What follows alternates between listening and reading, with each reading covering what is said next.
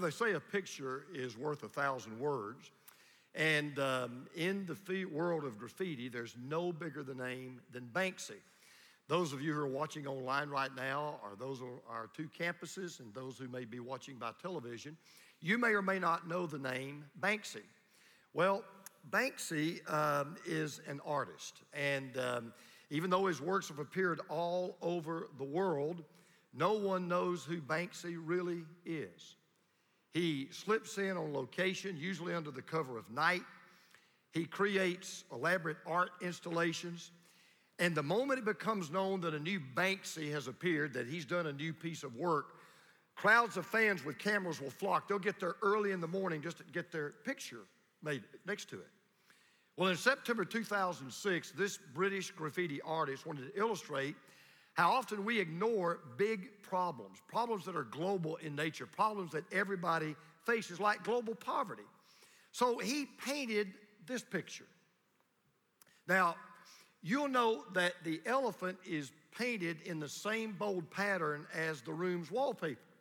And his point was to make the elephant so big that you wouldn't miss it, and yet let it blend into the wallpaper so you would overlook it.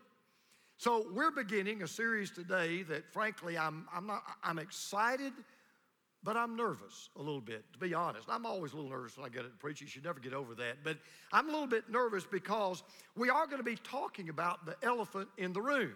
Now, according to the Urban Dictionary, and if you don't know what the Urban Dictionary is, that's what I always go to when my grandkids use a word I don't understand. An elephant in the room is a very large issue that everyone is acutely aware of, but nobody wants to talk about. Well, that's what we're going to do in the next 4 weeks. We're going to tackle 4 topics over the next 4 weeks that, frankly, we don't want to talk about. People outside the church don't want to talk about it, and people inside the church don't like to talk about it. Now, let me just kind of give you a disclaimer. The very first topic we're going to tackle today is one that the church is being increasingly warned not to get involved in. As a matter of fact, when I decided to go into the ministry, I had a pastor tell me one time, he said, now, James, there are 2 things don't ever talk about. Don't ever talk politics and religion. I said, okay, I don't talk about anything else. Well, we're going to talk about politics. Now, again, there's an elephant in the room because I don't have to tell you how the last presidential election brought out a lot of hot and hard feelings. And there was all this discussion out there about how Christians should vote, how Christians shouldn't vote, who Christians ought to vote for, who Christians ought not to vote for. And let me just stop. You may even right now be feeling a little bit discomfort. Maybe this elephant has already stepped on your foot, okay? Because I know what we've got in this room. I know what we've got listening to me right now. I know what we've got on our other campuses. We've got Republicans, and we've got Democrats, and we've got Libertarians, and we've got Independents. And then the fastest growing party in America is Confusitarians, okay? They're just confused. They just don't even know what they believe. And I realize you're probably wondering right now, okay, so which side are you going to risk offending today? Okay, who are you going to make angry today? Who are you going to get upset today? Well, in the spirit of being an equal opportunity pastor, I want to tell you the following 2 stories to get this out of the way, okay? Now, if you are a Republican, this story is for you. There was a Republican and a Democrat, and they were walking down the street, and they come upon this homeless person. And the Democrat says to the Republican, so how are you going to help him? Well, the Republican reaches into his pocket, pulls out a business card, gives it to him, and says, come see me Monday, I'll give you a job, and you can go out and buy yourself a hamburger. Well, the Democrats, pretty impressed. They keep walking down the street. They come to another homeless person. The Republican looks at the Democrat and says, how are you going to help him? The Democrat reaches into the Republican's pocket, pulls out a $50 bill, gives it to the man, and says, go buy yourself a steak. Now, you're a Democrat. You don't like that one, okay? So this is for you if you are a Democrat, because I am a bipartisan pastor, all right? A woman in a hot air balloon was lost. She saw a man below, and she said, excuse me, I promised a friend that I'd meet him, but I don't know where I am. Can you help me? Well, the man looked at her, and he said, well, sure. He said, you're at 31 degrees, 14.57 minutes north latitude, and 100 degrees, 49.9 minutes west longitude. She said, you must be a Democrat. He said, I am, but how did you know? She said, because everything you told me is technically correct, but the information is useless. I'm still lost, and you've been no help. He looked at her and said, well, you must be a Republican. She said, yes. How did you know? He said, well, you've risen to where you are due to a lot of hot air. You made a promise you couldn't keep, and you expect me to solve your problem. You're in exactly the same position you were in before we met, but now somehow it's my fault. Now, whether you're a Republican or a Democrat makes no difference to me, okay? It really doesn't. And I realize to even talk about politics and a Christian's relationship to politics, I understand it is fraught with danger. I realize it is a minefield. And why do I know that? Because in some ways it is a no-win situation. But here's the good news. Even politics gives us an opportunity to shine our flashlight. Even politics gives us an opportunity to show a world, and particularly a nation, this is how God's people, this is how God's children, this is how brothers and sisters in Christ handle politics. So here's the question. What is the relationship of God to government? What is the relationship of the spiritual to the political? Now here's the good news. I don't have to come up with an answer. Jesus addressed this very topic. He talked about it, so I'm just going to let him do the talking. So if you brought a copy of God's Word, or you want to look on your smartphone or your iPad or whatever it is you might have, I want you to turn to a gospel called Matthew. It is the first book in the New Testament. There's Old and New Testament. Matthew, Mark, Luke, and John are the first four Gospels. I want you to turn to Matthew chapter 22. Because here's what Jesus does. It's so unbelievable how he did this. In one statement, Jesus defines for us exactly how God and government are to be related, how the spiritual relates to the political, and how to keep both of them in their proper place. And I think you're going to find today that what Jesus tells us is something that every Republican, every Democrat, every Libertarian, every independent should be able to agree on, whether you have those political parties or a part of those parties or not. So we're going to pick up the story in verse 15. Then the Pharisees went out, and they laid plans to trap him in his words. They sent their disciples to him along with the Herodians. Teacher, they said, we know that you are a man of integrity and that you teach the way of truth of God in accordance with the truth. You aren't swayed by others because you pay no attention to who they are. Tell us then, what is your opinion? Is it right to pay the imperial tax to Caesar or not? Now, what is so interesting is to set up this whole conversation. Because you'll notice there are three parties involved. There is Jesus, and then there are the Pharisees, and then there are the Herodians. Now, here's what's really interesting. The Pharisees hated the Herodians, and the Herodians hated the Pharisees. Why did they hate each other? Because at that time, Israel was under the domination of the Roman Empire, and the Pharisees hated the Romans, but the Herodians dated the Romans. The Herodians loved the Romans. They were under the Romans. They were kind of sympathetic to the Romans, and the Pharisees absolutely hated the Roman Empire. You say, well, why did the Herodians like the Roman Empire? Because Herod, you remember King Herod, hence Herodian. Herod was a puppet of the Roman Empire.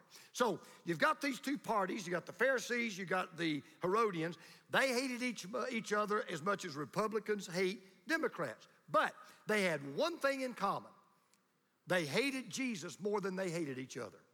Neither party could absolutely stand Jesus in anything that he stood for. So they come to Jesus, and they ask Jesus the most inflammatory, the most controversial question you could ask in the first century. And here's the question they were asking. Should God's people pay taxes and support an idolatrous pagan government and emperor who claims to be God? It's a great question. It's a hard question.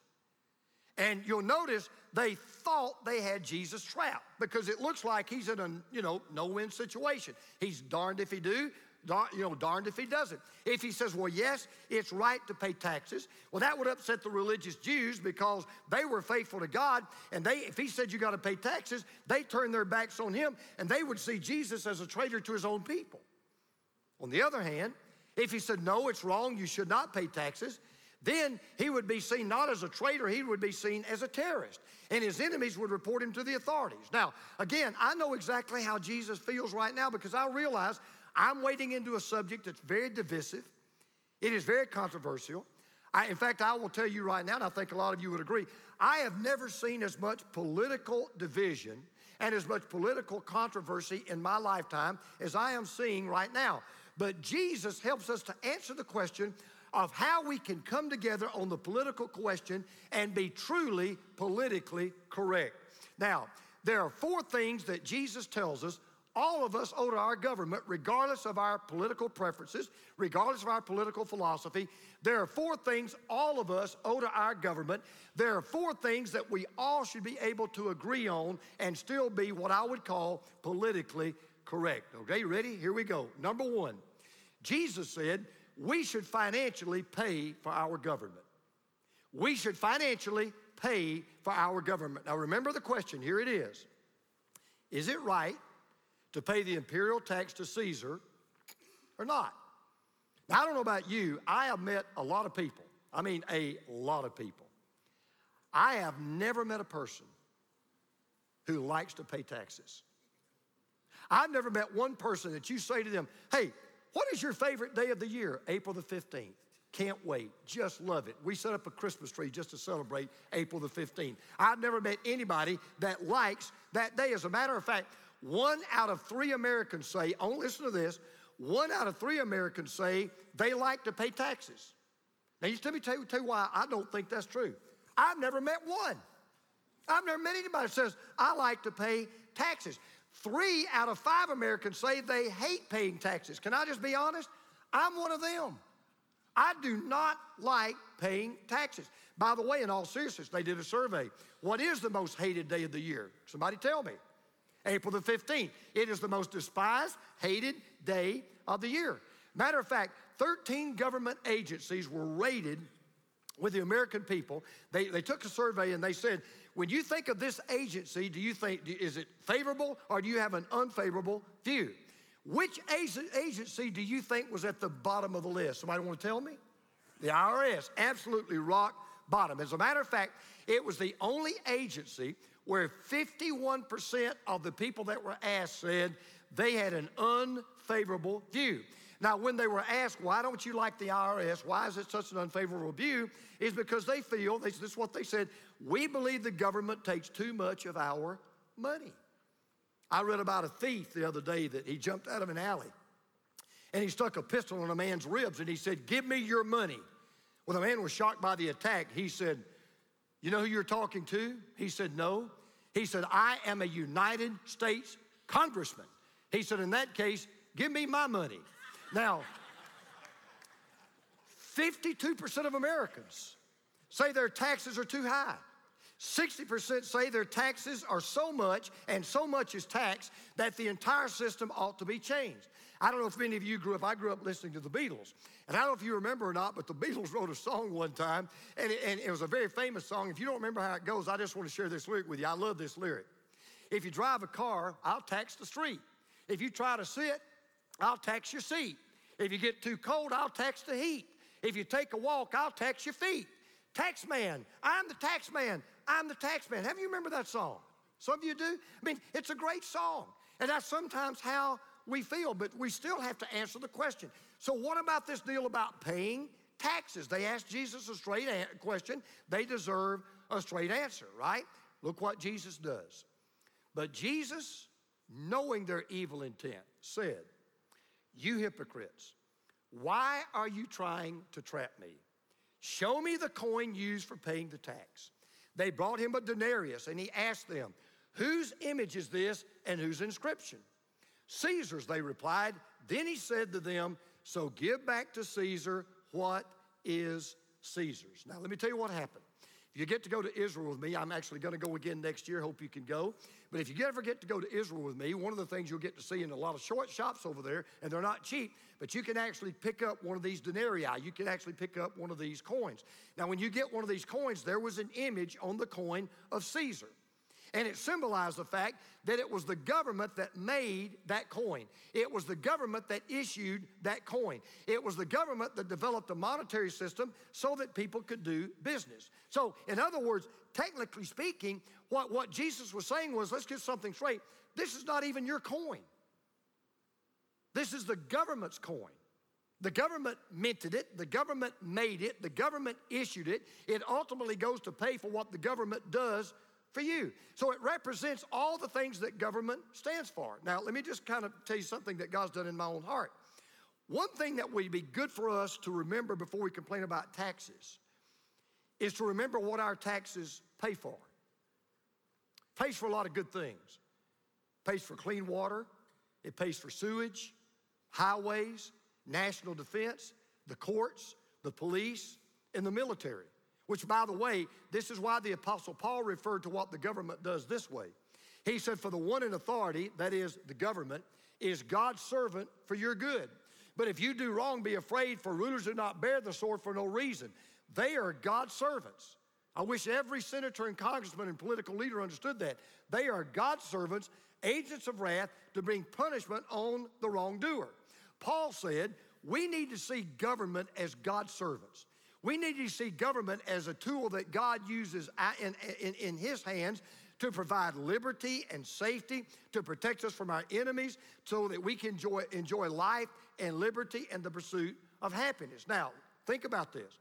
If the government is God's servant, and that's what Paul called it, and if we are under God's authority and the government is under God's authority,